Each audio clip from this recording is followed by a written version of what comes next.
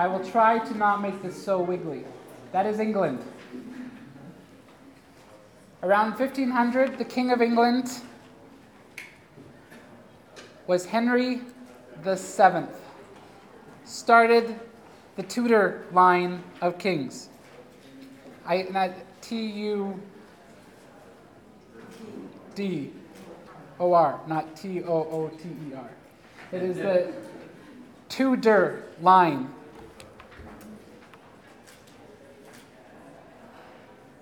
Bear with me. You are about to enter a land of a lot of names and a lot of history compressed. I will try to make this clear. Henry VII had two notable children.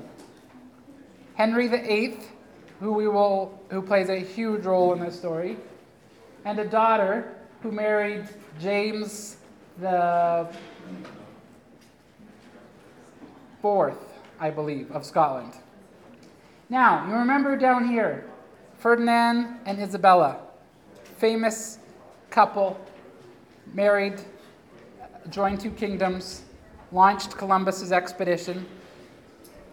They had two notable daughters. Joanna the Mad was her name, mentally unstable. Her son was Charles V. Got that?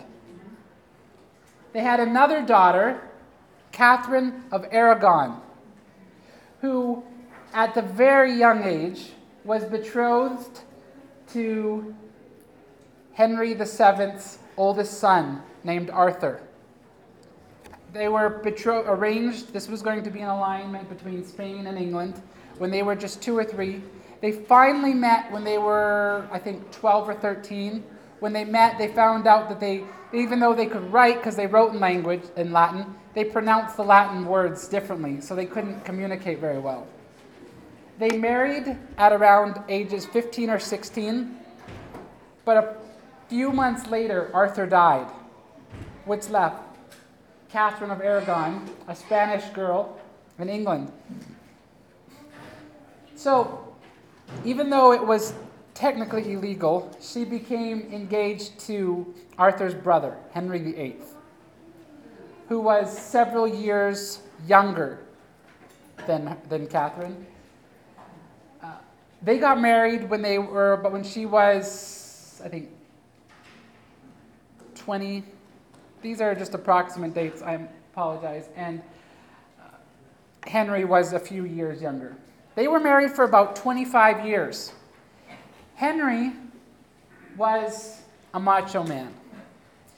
One of the things he liked to do to impress dignitaries was wrestle horses. So, babe, you want to see me beat up a horse? So they would bring in a horse and he would mangle it to the delight of the people. Now, it came to Henry VIII's attention that Luther was writing a book attacking the sacraments called The Babylonian Captivity. So Henry VIII wrote a treatise against it. Some people, based on the fact that no current member of the monarchy could write a treatise on anything, believe that Henry VIII didn't actually write it, that maybe Thomas Cranmer did, who we'll meet later. But anyway, that is why the Pope bestowed on Henry VIII the honorary title Defender of the Faith, which is still part of the official monarchy's title that Elizabeth II has after her name. Now, Henry VIII wanted a bunch of strapping sons. Unfortunately, Catherine of Aragon had only given him a daughter. Had several miscarriages. So he needed to find another woman who could give him a son. He also was having an affair with the Boleyn sisters, who were servants of Catherine in part of her court. Anne Boleyn said, "Look, no sleeping with me unless we get married." But he said, "That's a problem, I'm already married." So suddenly, Henry VIII had a battle of conscience. How to get rid of Catherine? He went to the Pope And he wanted the Pope to give him a special dispensation that allowed him to divorce Catherine. He said, "My conscience is so guilty. Leviticus says, 'Thou shalt not uncover your brother's wife.' And here I am marrying my brother's wife. And I just feel so guilty that I'm in sin. Please free me from my wife." Catherine of Aragon responded that, "We were only married for a few months, and if you want me to be really personal, we never actually even consummated. So I'm not technically even married to your brother who died then." He says it doesn't matter. Now, at this point, remember I talked about how Francis I had aligned with the Pope to attack Charles V, and Charles V conquered the Pope's territory. And this was right at the time when the Pope was under Charles V's jurisdiction. Now, you have to remember that Catherine of Aragon was Charles V's aunt. So the Pope, who was under Charles V's thumb, was not likely to anger the Pope by allowing his aunt to have a divorce forced upon her.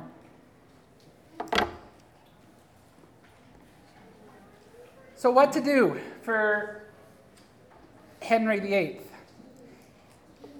A professor by the name of Thomas Cranmer said, historically, the Pope's not even over you. Put this question towards the lawyers in the academic circles. And the academic circles said, "You know what? Yeah, you should be free. We agree with your interpretation. You should be free to get rid of Catherine." At this point, I'm just running through a lot of names here, trying the best way to introduce them. Thomas More was one of King Henry VIII's advisors. He was the chancellor, which meant he was one of the top political advisors, one of the most powerful men under him. Thomas More was a good friend with Erasmus. Thomas More was the one who wrote Utopia. Thomas More was the one who attacked William Tyndale's Bible. But Thomas More could not handle this idea of Henry divorcing Catherine. And so when Henry made the bold claim, he said, "If the Pope will not give me a dispensation, I am going to make myself the head of the church." And he made himself the supreme head of the Church of England, severing himself from Rome. The Pope excommunicated Henry VIII and all of England. But Henry didn't care. Thomas More refused to come to the wedding of Henry VIII and Anne Boleyn, who at this point was already pregnant. So Thomas More was beheaded. And in the words of one of the jesters, Chancellor More was Chancellor no more. So now Henry is married to Anne Boleyn. After he'd been married to Catherine, Catherine ended up dying a few days later. This was good news for Protestantism, because even though Henry was still a Roman Catholic at heart, still agreed with Roman Catholic doctrines, the men under him who were willing to cut off the Catholic Church were pro-Protestant.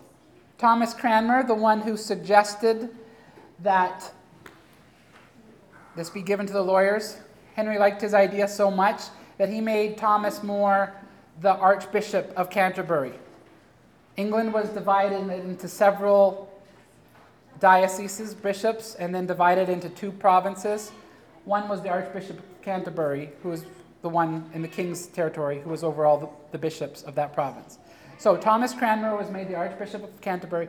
Thomas Cranmer wrote or edited the Book of Common Prayer, which is still a terrific devotional book. But it brought in liturgy, which is the order of service. It brought in a Protestant liturgy, Protestant doctrine. He was also open to the Bible coming into England.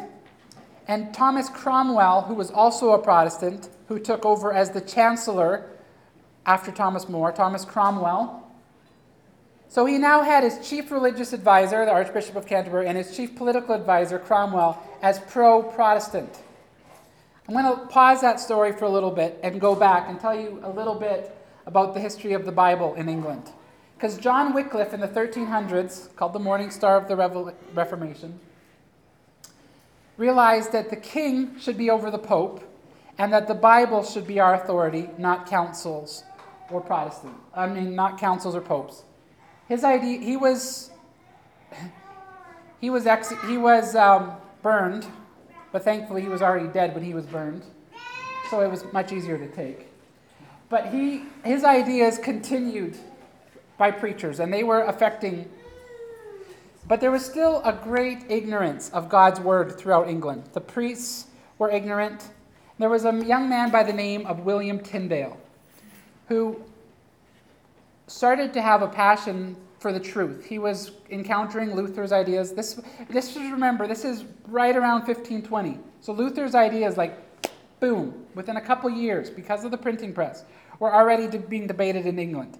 That's just amazing, the impact the printing press had. He wanted the scripture to be known, and he was talking to some priests, and he was appalled at their lack of biblical knowledge.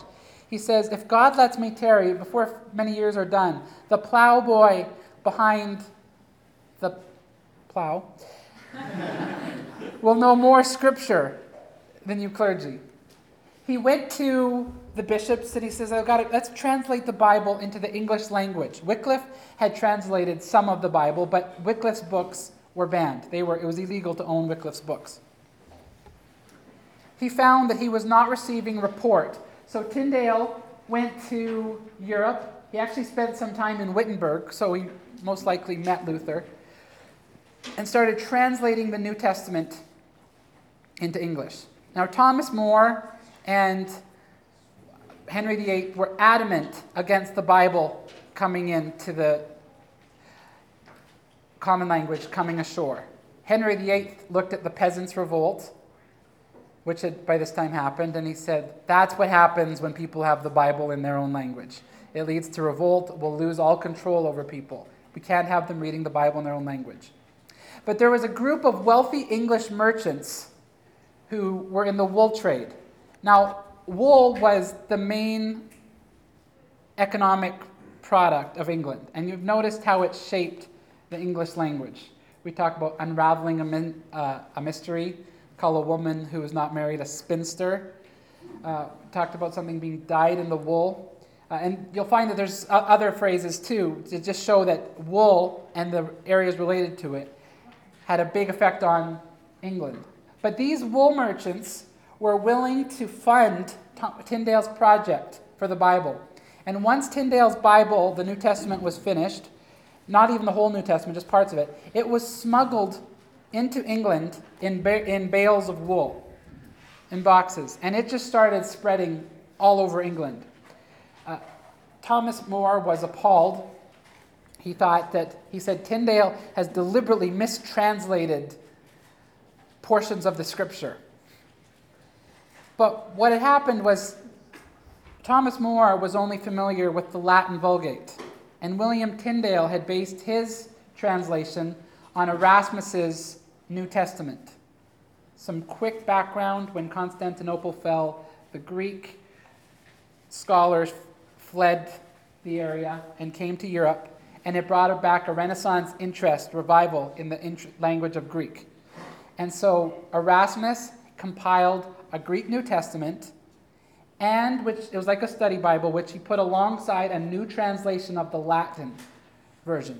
Some people think he included the Greek, not because he was trying to get a Greek New Testament out there, but he was just trying to show people how superior his Latin translation was to Jerome's Latin translation. But the thing is, the Latin Vulgate had been the official Bible of the church for 1,000 years. And because some of the Latin words were a little vague, whole doctrines had crept up around precise interpretations from the Vulgate. One of the biggest ones was Jesus in the Vulgate says, "Do penance," and which they thought was a proof text for the whole sacrament of penance, which was the act of confessing and then doing alms. Erasmus, in the Greek New Testament, showed that the Greek word actually meant be penitent or repent, which is how Protestants interpret it. But it's a big difference between repenting, which is a change of mind, and do penance, which is salvation by works.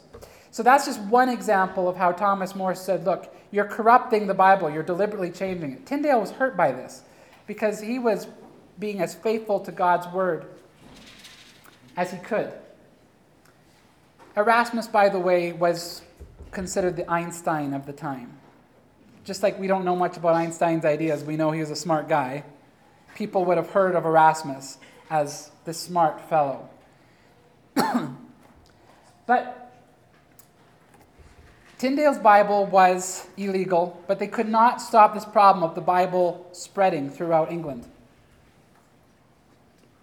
Tunstall, who was the Bishop of London, had an idea. He said, well, if I can't stop the Bibles, if I can't destroy enough Bibles once they get here, I am going to Europe and I'm going to buy up all the Bibles I can before they even make it here. So, he talked to Packington, who was the publisher of the Tyndale Bible. He said, I want to buy up all your Bibles. Packington said, okay. I think he knew what Tunstall wanted to burn them. But Packington went to Tyndale and said, the Bishop of London wants to buy up all your Bibles. Should I sell them to him? Tyndale said, yeah, go for it. The money will help me in my pursuit of this. And when people see that Tunstall is burning the Bible, they will be so outraged, which will help our cause. And Tyndale also said, why don't you also tell him, look, unless you buy up the type, we'll just keep printing Bibles.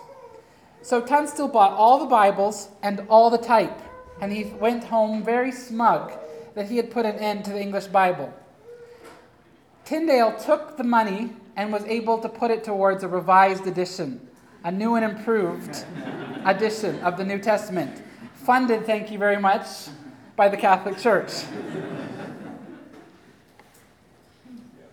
Tyndale's work is apparently terrific. Apparently most of the Beatitudes are just like how they ended up in the King James Bible. Tyndale was betrayed, though, because he was an outlaw. A man befriended him, and one night when Tyndale was going to a party, this man said, can I come visit you that night, knowing that Tyndale was going to go to this party? And Tyndale said, well, I'm going to be gone, but why don't you join me? So while he was on his way to the party, this betrayer had contacted some police and said, I will direct you, and he betrayed him. And Tyndale was captured and put into a tower, and he was led to the burning stake, where he was strangled and then burned to death.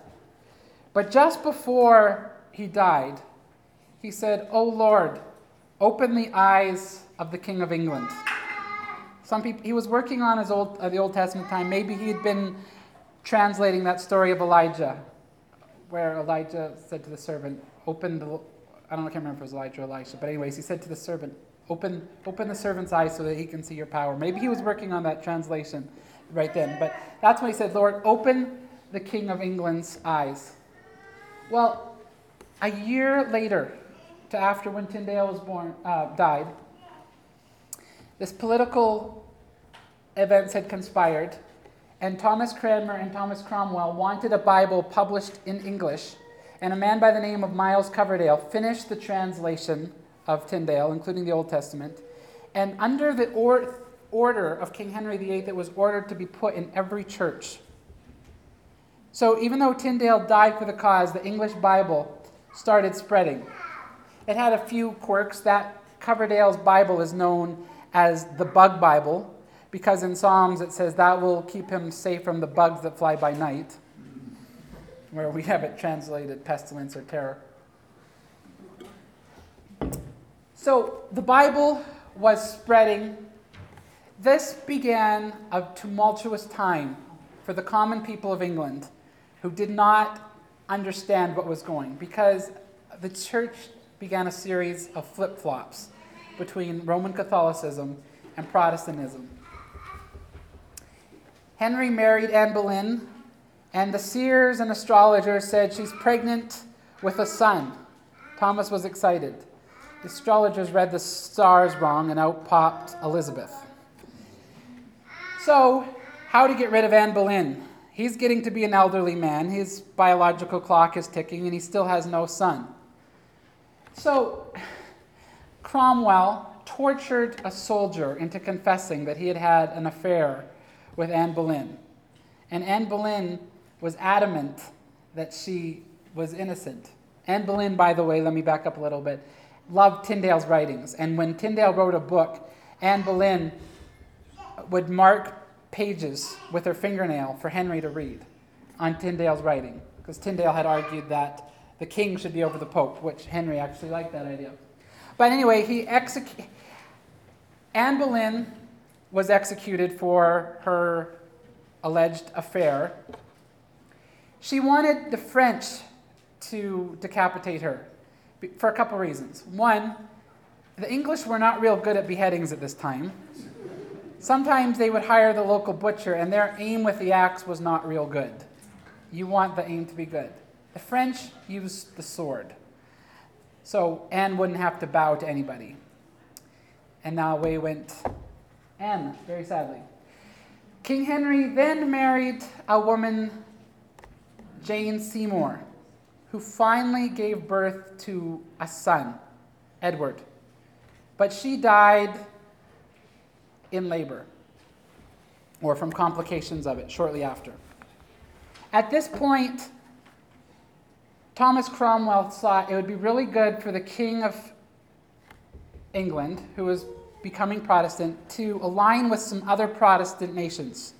There was the nation, the state of Cleves, which is somewhere up there. The daughter of the king, her name was Anne of Cleves. And Cromwell said, it would be really good politically for you to marry Anne of Cleves. And Henry said, well, let's have a painting of her done so I can see if she's a person I want to marry. And he said, under strict orders, be as accurate as you can in this painting. Henry saw the painting and fell in love with this Anne. But when Anne got off the boat, it turns out that the painting had been incredibly flattering. Henry married her, but never actually consummated the marriage. He called her his Mare of Flanders. And she survived. The marriage was annulled. And Thomas Cromwell was beheaded for treason. But Cromwell, I liked his perspective. On the morning that he was to be executed, he said to a fellow prisoner who was executed, he said, breakfast will be sharp, but by God's grace, we're going to have a glorious supper. I thought that is a terrific perspective. If any of you are led to be executed, breakfast will be sharp, but we're going to think beyond what you're going to face afterwards. At this point, Henry fell in love with another young woman named Catherine Howard, who it turns out had had an affairs before she got married. So Henry VIII had Parliament pass a bill that made it treasonous to marry the king if you had been immoral before you were married. So then she was executed for treason, beheaded. This poor girl, the night before, she had an execution block brought to her so she could practice the feel of holding still, keeping her head still in the block. And she was executed. At this point, he married one more time to a woman by the name of Catherine Parr, who, at this point, Henry was just old and fat and ugly, oozing sores on his legs. So she was more of just a nurse, nothing romantic about it. But if you want to remember what happened to Henry's wives, someone has made up a rhyme. This will help you remember it. Divorced, beheaded, died. Divorced, beheaded, survived. There's the history of Henry's wives, 3 of whom were named Catherine, 2 were named Anne, and 1 was named Jane. Before Henry's death, the Bible had spread throughout England, and it was being sung in taverns, and common people were getting a hold of it. And Henry was actually very sad by this, because he did revere God's word, but he didn't appreciate what would happen. Towards the end of his reign, he brought back some pro-Catholic-like, not Catholic, but they were Catholic-like principles for the church, which limited church freedom. But then Henry died, so his successor, I gotta move things along here. His successor was Edward, the daughter of Jane Seymour. Edward at this point was only 9 years old. He was king for 6 years old. His uncle, Edward Seymour, was very sympathetic to the Protestant cause. So for 6 years, Protestantism spread like crazy. The Church of England, the Bible was being put everywhere. It was so popular, the Bible had to be chained in the churches so people wouldn't take it. Anybody who had money was trying to buy the Bible. Think of how their religious world was completely shaken. You need to turn to the Bible for some authority. Edward died of tuberculosis at 15. So that meant the next in line was Mary, who Edward had tried to declare illegitimate. But Mary, and Edward actually named another successor, but the people wanted Mary. Mary came to the throne in her late 30s as a bitter woman. Her parents' marriage by the Protestant church had been declared null, which made her illegitimate, which meant she faced outcasts and persecution from that. So she came to the throne with an axe to grind against the Protestant religion. She tried to reconcile with the Pope. She brought back in a series of Catholic measures, and she began a vigorous persecution of the Protestant leaders. Thomas Cranmer, who was the Archbishop under Henry, she forced him to recant. And this poor old man, afflicted in his cell, he would write a recantation apologizing for his work and his allegiance to Rome, and then he'd tear it up. And then he'd get scared of dying again, so he'd write another recantation, then he'd tear it up. I think he did this 5 times, and finally on the 5th one, he decided, I'm going to stick with it. And he gave this recantation.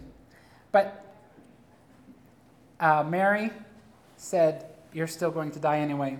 So on the morning of his execution, when he was supposed to publicly renounce his Protestant doctrines, he said, I've been a coward. I declare that the Pope is the Antichrist. The Bible is the inspired word of God. And this hand that wrote the recantations, I will hold over the fire, and that'll be the first to burn. And true to his word, he found the courage at the end to stand up for Christ. And as he was being burned at the stake, he held his hand over the fire until his fingers were burned off. And then he died.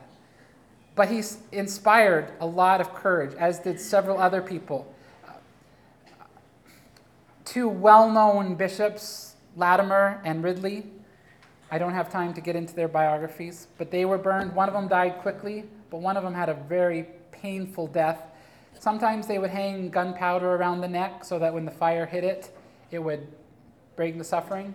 But they didn't have enough, the wood didn't get hot enough, so it caused the gunpowder to go off, only injuring him, and burned some limbs. And it took several hours where he was just in extreme pain.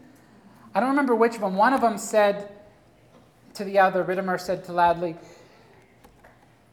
play the man, for today we will light a candle that by God's grace will not be extinguished. Under Mary, about 300, maybe 400 Protestants were burned at the stake.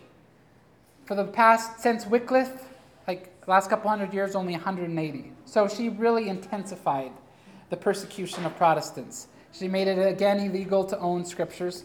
So people were dying for owning Tyndale's Bible or for Protestant causes. This is where you hurt for the common people again, because they're not literate, they don't understand what's going on. And one day, they're supposed to swear allegiance to the Pope. Then they're supposed to call the Pope the Antichrist. And then they're told if they even breathe anything against the Pope, they'll be put in jail for it. So they don't know what to believe. Tons of Protestants fled England. They went to Geneva, where they were very impressed with Calvin. Thankfully, Mary's reign only lasted 6 years, and everything went wrong for her. She married her cousin, Philip II of Spain.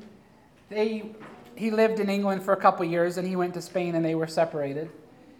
She lost the last bit of land that England owned in France. She lost the popularity of the people. She was a hated woman. She ended up dying. She thought she was pregnant. It turned out to be a tumor, and she died. So, 6 years. Now the next in line was Elizabeth. She was just late teens, maybe early 20s. She came to the throne. First of all, she had to declare the church Protestant again, otherwise she wasn't legitimate. At this point, the Catholic Church declared that Mary, Queen of Scots, was the rightful Queen of England. Mary, Queen of Scots, was, I think, a great-granddaughter of Henry VII. She herself, I'm just going to briefly get into her story. Remember, Mary, Queen of Scots was engaged to the French prince, became the Queen of France for a year. Then she came back to Scotland, where she found Scotland crawling with Protestants. During the last few years, they had overthrown the Catholic regent, who was actually Mary's mother, and were establishing Protestantism, and that was the popular religion of the time. They told Mary that she could have a private mass, which John Knox was very much against. He said he was more afraid of a single Catholic mass than he was of an army of 10,000 men. Because he thought that nations make a covenant with God, and that when the nation is idolatrous, it brings God's judgment. So to have your own queen committing idolatry put Scotland in great danger. He was very much against it. Poor Queen Mary, she had a rough life. She fell in love with a very conceited, immoral man who was her cousin, Henry Stuart, or Lord Darnley. They were married, but she quickly found out that there was no love there. She became pregnant, and Lord Darnley accused her of having a baby with the Italian secretary, Rizzio. Lord Darnley had Rizzio murdered in front of Mary, hoping that the trauma would cause her to miscarry. She didn't miscarry, and she gave birth to a son who became James I of England, who authorized the King James Bible, which I will get into later. But Lord Darnley was not popular with Mary or with the princes. He was poisoned. Then the house he was in, then he got sick.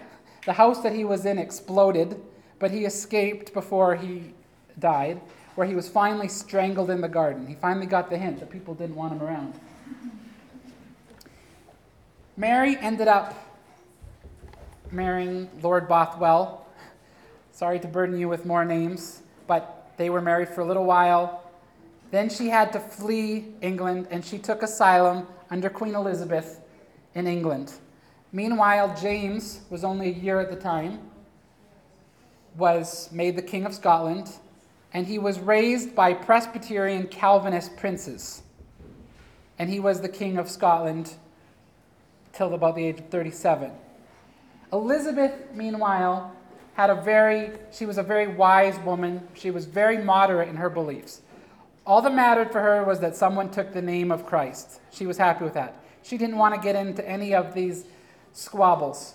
She did want conformity. So she had this little fashion show where she said, this is how all you priests have to dress, in these vestments. So all the priests were going to dress the same way. These people coming back from Geneva, they wanted a purified church. People derisively called them the Puritans because they were hung up on purity. And they took the name for themselves, as has often happened with other insults. But that's where the Puritans came from. Puritans argued with Elizabeth, saying, no, we want our own freedom. They developed a congregational rule. But Elizabeth was good to the Protestants. She was also the most eligible queen. Lots of people vied for her hand. The effeminate Edward III tried to marry her. Her ex-brother-in-law, Philip II, tried for years to marry her.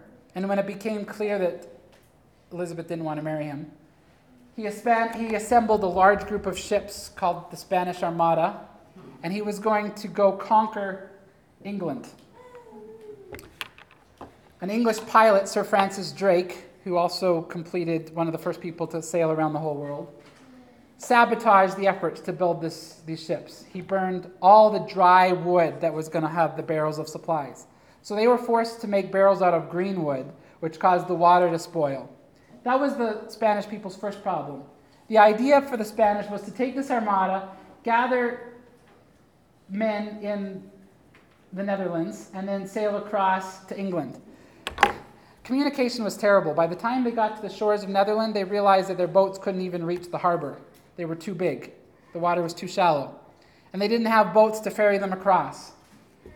So they were stuck out at sea, and then what is called the Protestant storm came and wiped out the Spanish armada.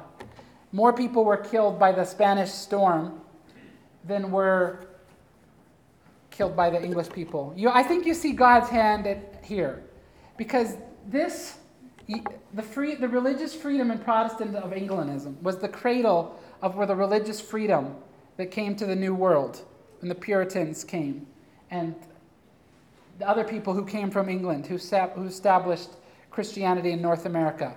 And if the Catholics had won, religious freedom would have been completely different, because the whole idea of religious freedom comes from the Protestant branches of Christianity, not the Catholicism. So we see God's hand at work there. Is this you guys feeling totally overwhelmed? Okay. Elizabeth died without an heir. She was probably not a virgin, but she was known as the Virgin Queen. But she had a peaceful time. Mary was in prison for 19 years. Elizabeth just could not bring her to kill her second cousin once removed. But during this time, it turns out that Mary was doing several plots with the Jesuits to assassinate Elizabeth. The Pope had actually said that whoever kills Elizabeth does no sin, but gains merit, because Elizabeth is endangering millions of souls with her heresy. When Elizabeth heard that, she realized it's very dangerous for a Catholic to have Catholics when their spiritual leader is telling them to kill me. So she passed laws against Catholics being allowed to travel. Catholics were not allowed to convert. She really clamped down on Catholics because of the Pope's ruling. Elizabeth died without an heir, so the next in line, and she said, I think this was her second cousin, James, who was James the Sixth of Scotland. So James the Sixth came to England and became James the Sixth of Scotland, came to England, became James the First of England. Puritans and Protestants were glad, because here they thought James has been raised by Puritans, by Calvinist Presbyterians, I should say. He's going to be very sympathetic to our cause. James was not sympathetic to their cause. He told the Anglican Church, which was what the Church of England was called, he said, "Don't worry, I am not Calvinist. I was raised by Calvinists, but I saw my time there as being imprisoned. I was among them, but I was not of them." The Protestants, when he met them, he laid it down. He said, "You are going to conform to my rules, or you are going to be sent into exile." The only good that came out of this meeting with the Puritans was they had asked for an authorized translation of the Bible. And he said, I think that's a good idea. I'd love to give my name to a Bible. So he gathered roughly 50 translators who worked on it for a couple years. He divided the Bible into 6 sections, and he would have a team of translators work on each section. And that ended up becoming the King James Bible. It was not popular at first. What the Puritans loved was the Geneva Bible, which was done by translators who had done a lot of their work in Geneva. But eventually the King James Bible caught on. King James was a very well-read person. He read Calvin. Winston Churchill said about James I that he was a man with a closed mind and a weakness for discourse. He was not a popular king, he was boring. One historian said his tongue was so big to his mouth that made him slobber when he spoke, and combined with his Scottish brogue, made his English incomprehensible to the English ear. He was also an immoral person who was homosexual. He would fall in love with handsome young men and make them rulers of certain areas. While his wife was dying, he was too busy having an affair with another man. James I was very much against the Puritans. He wrote a book called The Book of Sports, which he said must be practiced on Sundays, where they wanted to keep the Sabbath clean. But he said, you need to exercise. The Catholics wanted to get rid of James I. How many of you have heard of Guy Fawkes Day? Guy Fawkes. The Catholics came up with a brilliant idea. Let's go under Parliament, where they meet, and put a bunch of barrels of gunpowder, and we'll blow up the whole lot of them. The king and all of Parliament. That'll be a great way. But a message was sent to one of the Catholic members of Parliament saying, don't show up to work this day. Which made some people suspicious, and Parliament was delayed a day, and they found Guy Fawkes under there with a fuse and 38 barrels of gunpowder, which was called the Gunpowder Plot. The Puritans, as one historian said, preferred to do their work above ground rather than under Parliament, in Parliament rather than under Parliament.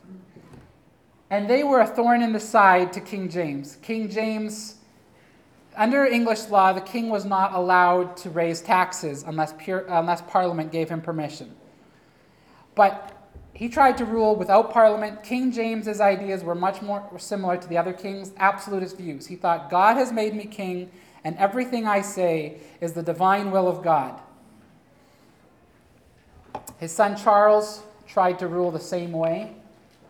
Charles II was married to Henry of Navarre's daughter, just so you know. So Charles II and Louis XIV were first cousins.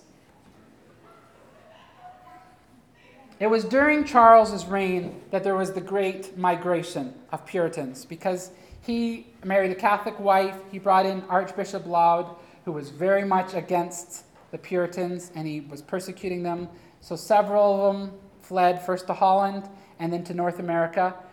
During Charles's reign, something like 20,000 Puritans left England, and 40,000 non-Puritans also left. And I think I'm going to have to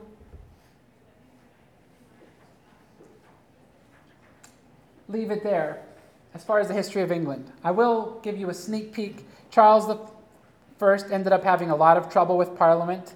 Parliament overthrew him. He declared a civil war against Parliament. Parliament was led by Oliver Cromwell, who was a Puritan general who defeated the royalist forces and abolished the monarchy in England for a while. He killed Charles I, and he made himself Lord Protectorate of England. So England experienced a time of Puritan rule where Christmas was outlawed, and the theater was closed along with bullfights and bingo. I think I made up that last part. I just briefly need to talk about the 30 Years' War that was happening in Europe during the time of from 1618 to 1648. Europe, this whole area, was completely ravaged by wars between Catholics and Protestants. And the motivations for these wars are very complicated. So rather than give you the sordid tale, I just want to say there was several forces. Protestants were fighting for religious freedom. Some of the Protestants had become Calvinists, and remember the Peace of Augsburg made no profession for Calvinists. So they wanted freedom. Catholic princes were fighting against this. There was the Habsburg family, which was Spanish, and was actually in Austria and in Spain. They were fighting for land. In France, under the Louis XIII and XIV, under Louis XIII was a cardinal named Richelieu, who was very devious. He would sometimes give money to Catholic princes in the war, and he would sometimes give money to Protestant princes in the war. Because he didn't care about the religion, all he cared about was the authority of his king.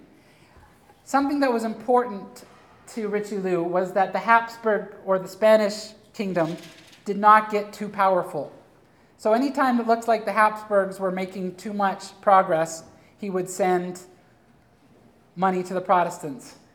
This war went on, was a series of wars for 30 years. The population of Europe at the start was about 20 million.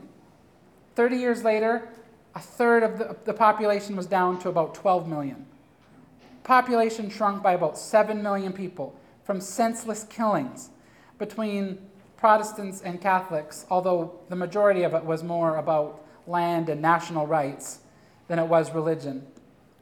People died from the slaughter, and people died from diseases as refugees would overwhelm a city, and the sanitation was so poor that they would die from new diseases as they carried the plague around. During this time, there was a Swedish king who was surrounded by Habsburg territory. So he entered the war wanting to weaken the Habsburg Empire.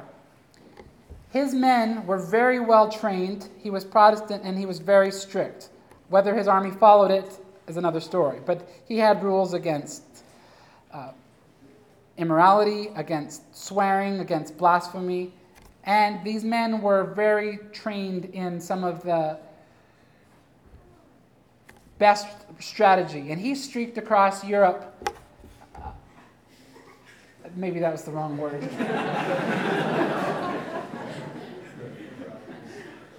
He marched across Europe fully clothed and defeated Catholic prince after Catholic prince. There's some entertaining stories. One poor Catholic prince,